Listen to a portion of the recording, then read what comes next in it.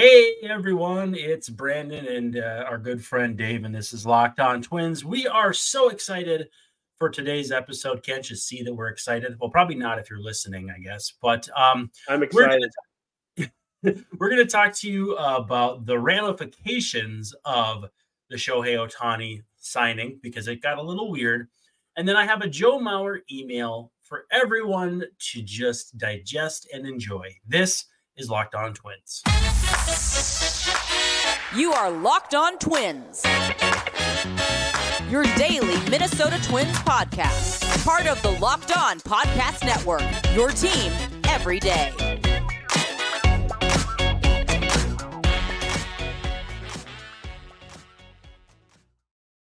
Hello again, and welcome back to Locked On Twins. I'm your host, Brandon Warren, and you can unfollow me on Twitter at Brandon_WARNE.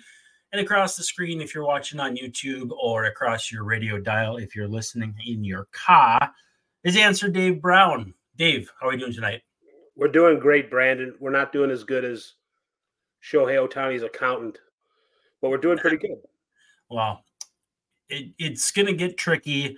It's going to be a lot of fun, and there's going to be a Shohei Ohtani day akin to Bobby Bonilla, I think. But we'll see how that all shakes out. Thanks for making Locked On Twins your first listen every day. We are free and available wherever you get your podcasts, and of course on YouTube. And as part of the Locked On Podcast Network, we're your team every day. Again, like to encourage you to be active in the comments. We like to hear from you on YouTube. We like the thumbs up, whether it's the emoji or the actual act of clicking thumbs up on YouTube. But while you're there, click subscribe.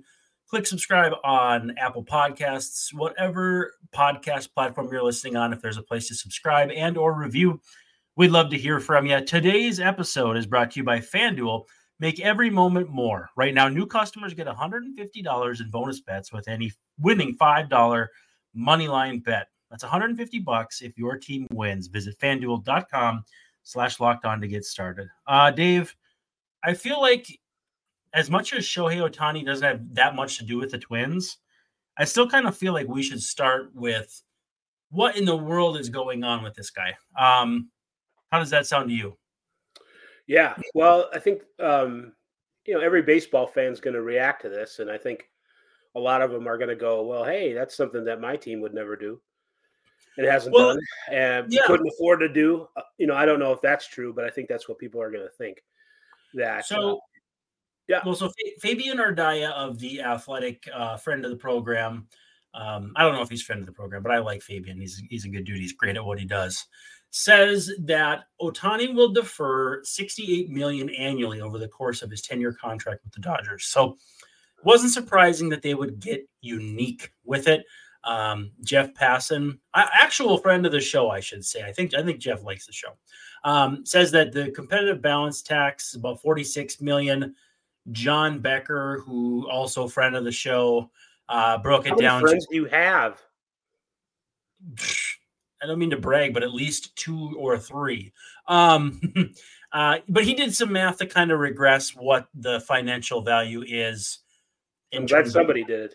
Yeah, in terms of practical AAV, because with deferred money and everything, $70 million in the future is going to look a lot different. So I think it came out to like 40-something. 46. Yep, 46, something like that. And then you have, how it affects the CBT. It feels like there's a dueling dichotomy here. They wanted to change the game in a lot of ways. 700, nobody thought 700 was even going to be a whisper of possible.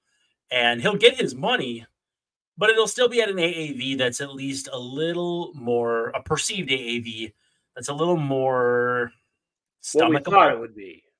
But with that said, I'm trying to make heads or tails of it, and I really can't right now.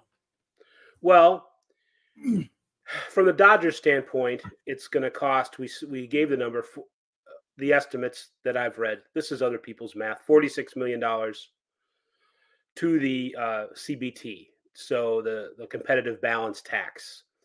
So that's what it's going to cost the Dodgers on that ledger. Ohtani's going to take, I thought at first, I'm like, oh, he's deferring $68 million, 10% of the salary, or 9% or whatever. No, it's $68 million a year. It's crazy amount that he's going to get sometime He's going to make $2 million a year for the next. I don't have that in front of me, but 10 years or something, and then the rest of the contract's going to be like $68 million a year for 2043 or 44. So you mentioned Bobby Bonilla earlier, so it's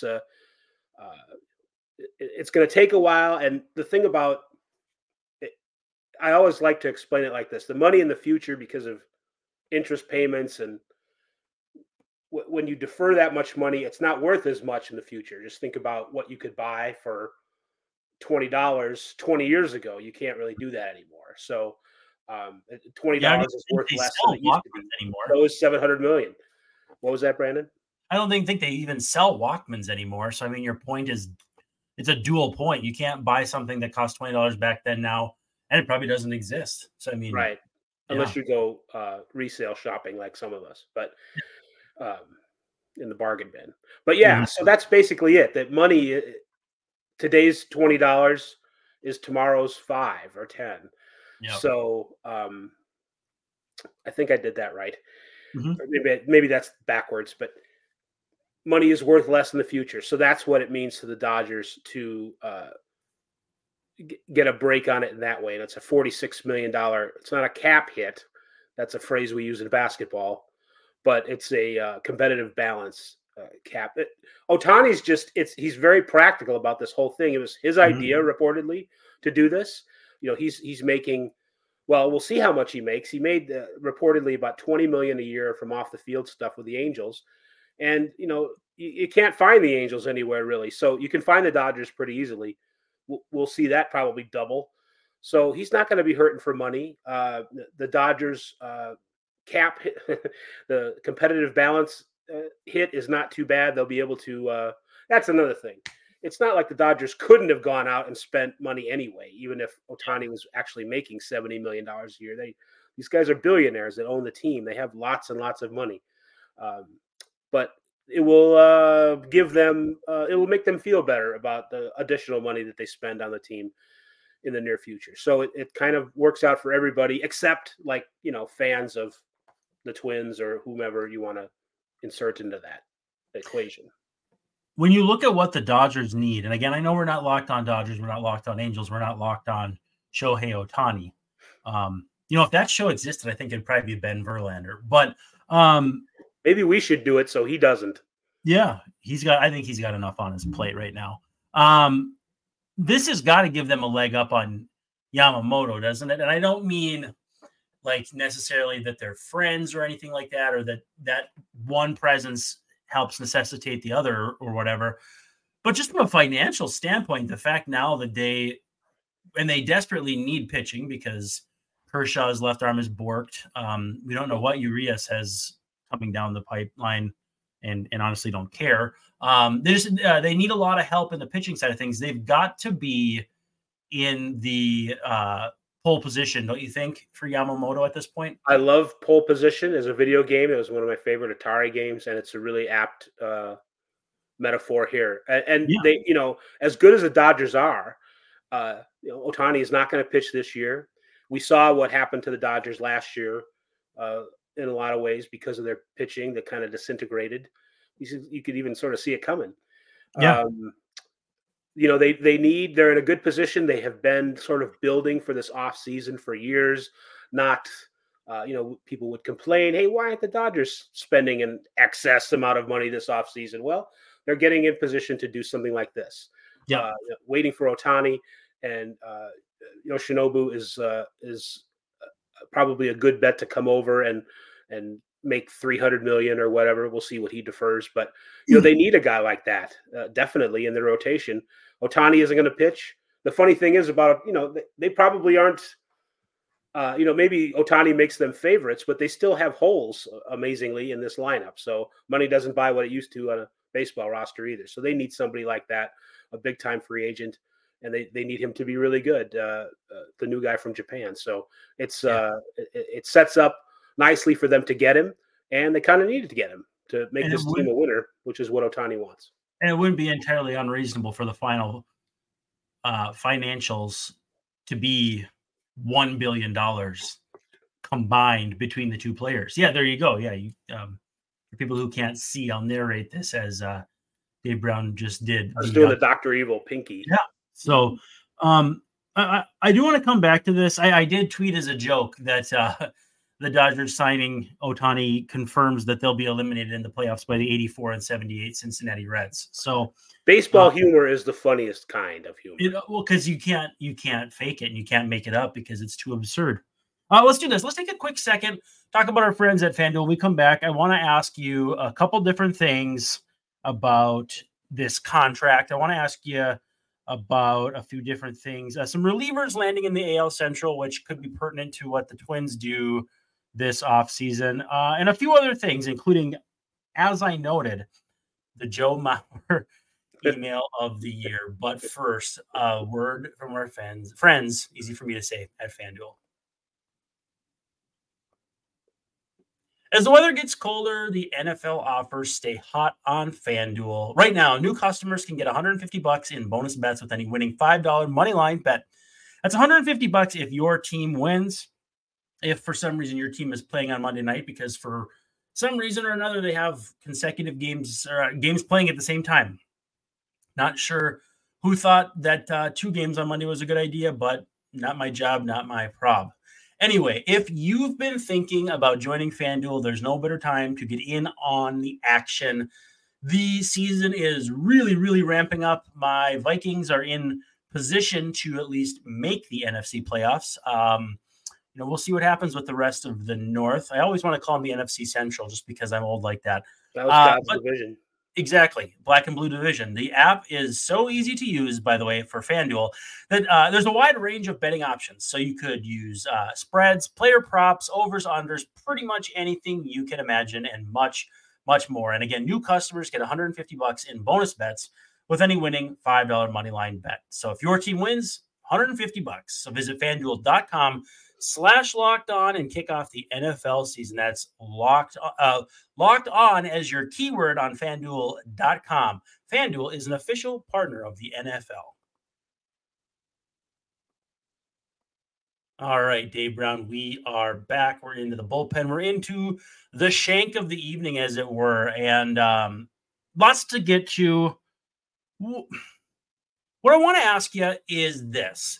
If any other team was going to offer a contract like this, who do you think it would be? And like, how many teams off the top of your head do you think could actually stomach this level of risk? Because, it's money in the future, so it's less risky in that respect, and not that much money up front, so it's less risky in that respect. But, there's a lot of fans saying, well, my team wouldn't have been able to do this, which again ignores the fact that if he was getting $500 million, your team wasn't going to do that. $600 million, your team wasn't going to do that either. Is there a list of teams that you think could have actually done this and made it work? Sure. I'm not sure how, there's some people out there that would tell you, well, any team could do it.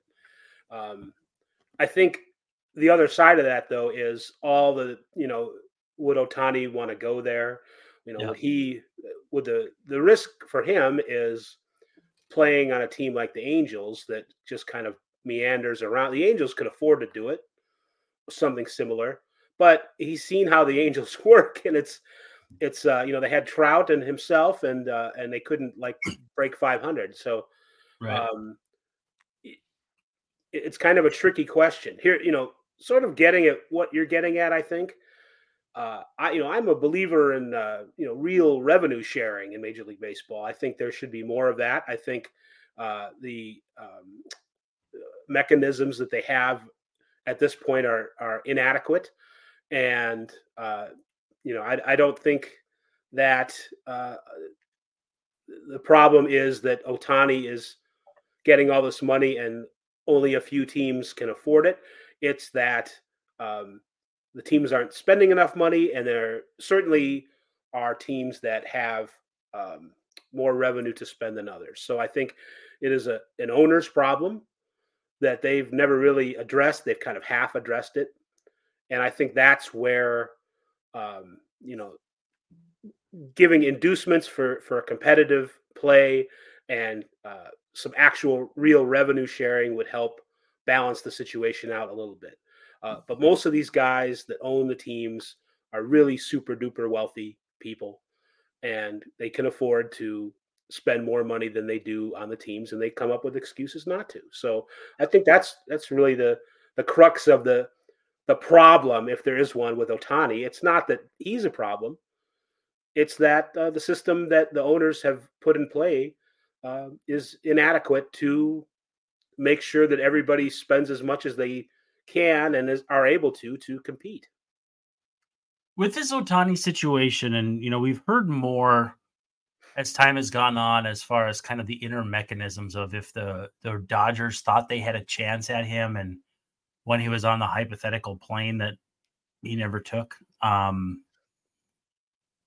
What is your major gripe, or at which part of the whole thing is your biggest gripe? Because Bob Nightingale had a really good article in USA Today about how journalists have been used by agents for a long time. And this situation, I think, really sheds some unkind light on that. Yeah. When you look at this situation and you assess it, and granting, of course, that we still will probably learn more when the 30 for 30 comes out eventually, where do you stand? Because there's people I respect and respect greatly, saying, that maybe some of this wasn't necessarily on the up and up. At the end of the day, you're supposed to get your guy paid.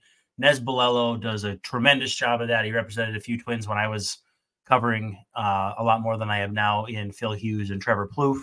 So I got to meet him. Great at his job.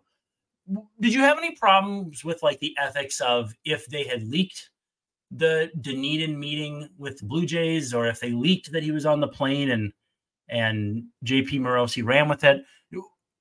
I feel like I'm kind of dancing around the point here. Where do you stand on this whole thing as ethics, from an ethics standpoint? It is kind of hard to know what Shohei really wanted. I mean, he came out and said that he, didn't, from a privacy standpoint, didn't want everybody up in his business over this. I mean, that's fine. But I don't know, you mentioned the agent, Nez. I mean, is it completely orchestrated on his part? And if so, you kind of tip your cap to him. So I don't have any ethical problems from Ohtani's standpoint, how he wanted apparently to handle these things, or even if he lied about it through his agent in order to get the best possible deal and throw people off the scent. It's up to us. It's up to me. It's up to the reporter, whomever it is, to be certain that what they're putting out there as fact is fact. And we kind of fumbled that this time, to borrow a metaphor from another sport. That's really the big thing. Not even that we were chasing the guy or with the airplane scenario, but it's that I think the reporter was fooled.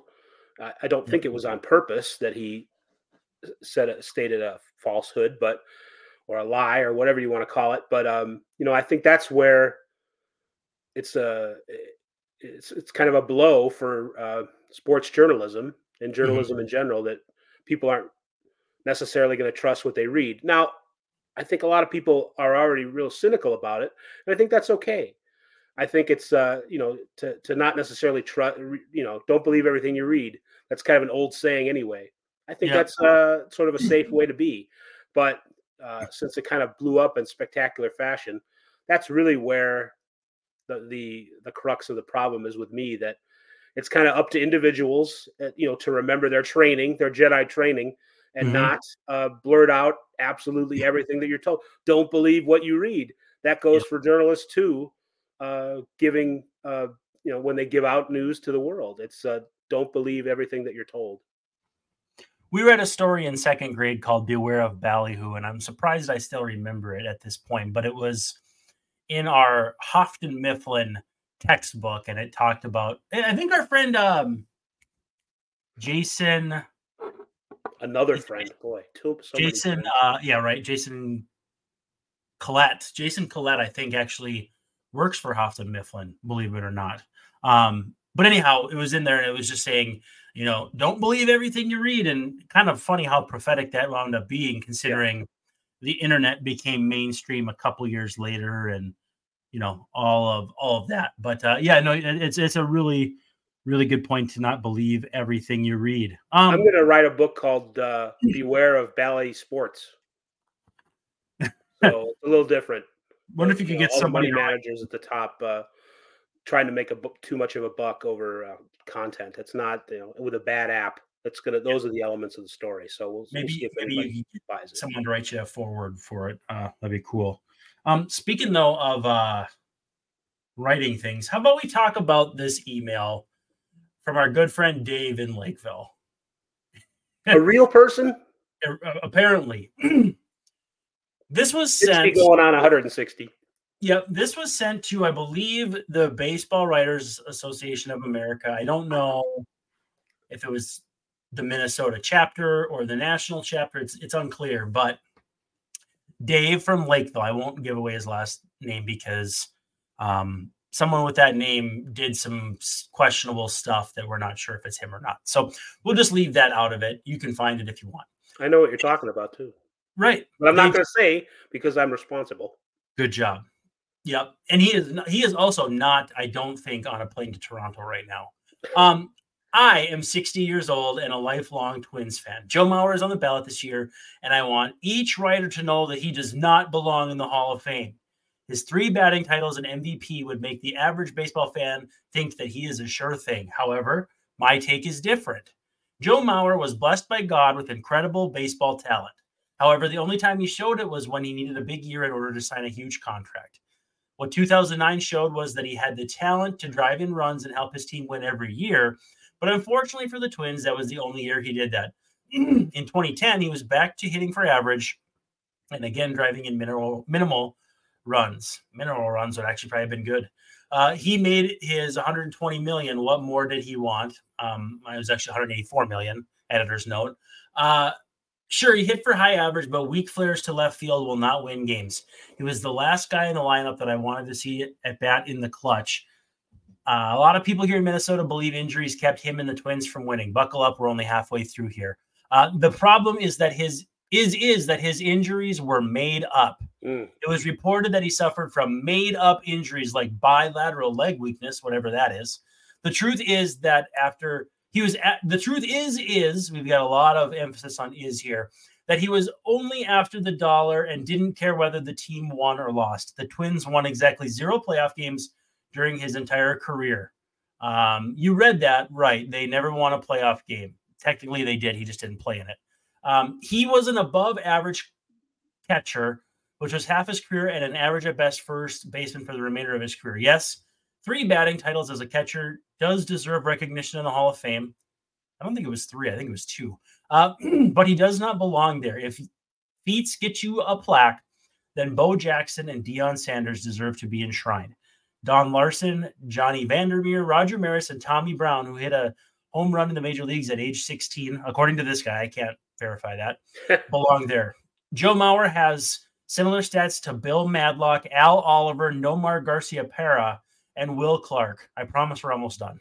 The difference between those players and Mauer are that those players really tried every year to help their team win. Our friend Dave definitely verified these facts. I'm sure that the Minnesota contingency of writers will all vote for him, but I'm hoping that the majority of you are not blinded by the capital mad, capital homer, capital love against all reason that has been shown to him forever. Hell, his jockstrap wasn't even out of the dryer in the clubhouse before the Twins retired his number. Vote no. Thank you for your time. This has been Dave from Blakeville writing 1 paragraph. Yeah. Boomer. Thoughts. Where do we go from here? Well, speaking of bad journalism, there's a couple things in there about made-up injuries, and that's the part. It's like we know that Joe Mauer. I mean, I haven't seen the CT scans, but we know that he's had concussions. It's that would be a hard thing to fake. Somebody would, root that out, and if that was some sort of conspiracy, Joe Mauer did not. And but let's get back to the journalism thing. I think that was heavily implied, that certainly maybe that he wasn't making it up, but that it wasn't serious enough for the time that he missed or the position change or truncating his career. I remember not a lot, but I remember several, high place columns written about Mauer during his career that were unkind and, kind of untrue too. Yeah. And assumed a lot of things, not in evidence, Your Honor. And I think that's where, that's where a lot of people get their nerve to say stuff like this. And, a lot of untruths in what Dave, this no relation to this Dave, has written about Mauer, misleading, immaterial things. He didn't try. It's like, how do you know let's just assume everybody's pretty much trying. And you certainly don't know that he wasn't. It's just, we're on the one hand, we're giving it a lot of attention, and I don't want to do that, but it is how, it's Hall of Fame season. Joe Mauer's up. People have these arguments. These are real, dumb arguments that people have, incorrect arguments. And the more we refute it, at least, we give people a chance to look things up themselves and decide for themselves. But this guy's full of crap. As a Twins podcaster who covered Joe Mauer, but doesn't live here, and so hasn't been boiling in the Joe Mauer, bathing in the lukewarm Joe Mauer takes for the last, frankly, 20 plus years. What does that feel like to you? How does that come across to you? Because it's just mind numbing to me. It's a teenager when Joe was drafted. People love the term self-hating. I think there's some self-hating going on. I think, he couldn't have been that good because he was a Twin, and the Twins are my team. And there's something going on there that the person doesn't think much of himself or Minnesota or the Twins seriously, it doesn't add up to reality. Mauer was probably a better hitter than he was a defensive player, but he was a very solid defensive player. Mm-hmm. And I looked this one up myself. He's got the third best OPS, not adjusted, but the third best OPS in history among people who were catching while they were hitting. What I mean is, in games in which Joe Mauer was the catcher, only Piazza and Mickey Cochran have a higher OPS. So, we're talking about a guy who is one of the best hitters as a catcher for anybody who's ever played. It didn't. His career was short, and if you want to take points off or say, well, he's not the third best catcher of all time. That's not what I'm saying. Yeah. But if you want to take some points off, that's fine. But the guy, on a scale of, are you in the Hall of Fame? Are you not in the Hall of Fame? He's in the scale somewhere. So it's not a ridiculous thing to say. It sounds like maybe they're just loud, but the hometown discount, so to speak, for Mauer of, that he's not as good as everybody wants. That seems to be as loud as, any homerism. Mm-hmm. He's worried about people thinking Mauer's going to be a Hall of Famer. It seems like most people, maybe they're just loud, but, they don't feel that the hometown guy is good enough for the Hall of Fame. It's fine to, disagree and stuff, but to make up points, it's just, it's really disappointing. And I think Dave from Water's Edge or wherever he is, he's had some head injuries too, because he's making some pretty damn bad arguments. Yeah, no question about that. A couple of relievers landing in the AL Central. Will Smith for $5 million on a 1-year deal with the Royals. Andrew Chafin for $4.25 with incentives with the Tigers. Both guys who theoretically could help just about anybody. Had their warts last year, as any non-elite middle reliever does. But that $4 to $5 million range probably is where the Twins would swim, I think, most likely, if they were to do a 1-year deal. Yeah. Is it that at this point, the fact that they're waiting, maybe that they're not really willing to gamble on guys like that this early on when, like Will Smith had a 4.40 ERA last year, started out hot, really faltered down the stretch. A guy like Chafin, if he struggles, he can go from very, very useful to just another guy pretty easily, just based on handedness and all that. Yeah. Is that where the Twins should be swimming free agent reliever wise, or what do you feel about that specifically? Well, Will Smith has some miles on him that Chafin doesn't, and that seems like a solid move for the Tigers. Smith, I believe, has been on the World Series winner like 3 years in a row. I think you're right. Which is very odd. I don't think it's going to be 4 if he finishes the season with the Royals. I don't think the Royals are quite there in the rebuild yet that it's going to be another World Series. Right. He does seem to me like the kind of guy, well, this should be like a February 1st deal, and maybe he just wanted to get it over with. I don't know. The Rangers had, as the season went on, lots of issues. I mean, he was really good in the first half, and a guy who was getting outs for a bullpen that otherwise wasn't. Yeah. And then by the end of the regular season, it seemed like they couldn't trust him. But relief pitchers are strange. They get it, and then they lose it, and they get it back, and nobody knows why. It's a big mystery. It's maybe not that much of a mystery to the pitching coaches, but it seems like a mystery on the outside. So there's guys like them available. Again, don't panic, folks, just because Chafin and Smith are off the board.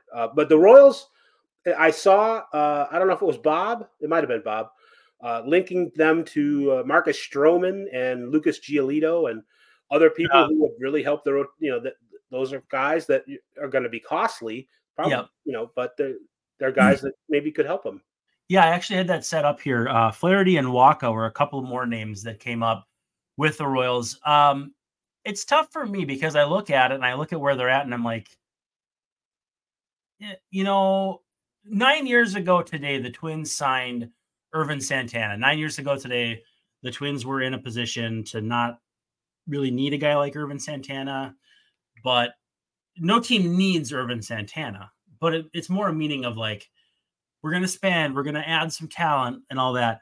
Marcus Stroman, none of those 4 guys really, unless you were to get Lucas Giolito back to 2021 or whatever was his best year with the White Sox. I don't have it off the top of my head. That player has value, but it would be very hard to get him to that percentile outcome. And it still probably wouldn't move the needle on your season that much. How do you balance that though? Because you want to see teams like that actively try to improve, but the brain in you that if you were the GM would say, I don't know if this is the right move right now. Right. Do you ever have that conflict appear? Yeah, I do. As somebody who maybe as a student, if not a scholar, appreciates analytics. That's sort of where that nagging sensation comes in. All right, do we really need to sign Marcus Stroman to an $80 million contract over 4 years or whatever it's going to be? Right. But is there a better way to spend the money? Maybe, but is there a player that makes sense that will come to Minnesota at the same time? Kind of that whole Irvin Santana syndrome sort of thing. So yes, those things go through my mind, even though it's not my money to spend. So I understand what gives them pause, and that's why I'm still for the Twins going out and bringing Jordan Montgomery in. Because I think he would be better than all of them, and he would be more expensive. But there'd be, I think we'd know what we're getting. Last year, Stroman ended the season very poorly, and we don't know why. And you're right about Giolito. I think his results were not. I mean, his results in his last 2 teams were terrible. I think he was probably better than that with the White Sox. So he has less of a wilderness to come out of than Stroman. Stroman last year, his velocity was down at the end. His spin was down. Things were not as they were at the beginning of the season when he was looking like, he's making himself a lot of money in free agency, and he probably still will. Lots of questions though with him. Well, parting shot, Red Sox announced minor league invites to spring training. Cam Boozer and Mark Contreras, a couple of former Twins on the list. My question to you is this. Do you think it's a weird time to send out those invites to spring with Christmas cards and everything going? I mean, I know you want to get them out early because I'm kidding. It always makes me lost among the family photos. Is that what you're saying? Yeah. And if it doesn't show up in the mail, I don't know. I mean, mail's been. Does it happen? Yeah. Might be weird. I don't know.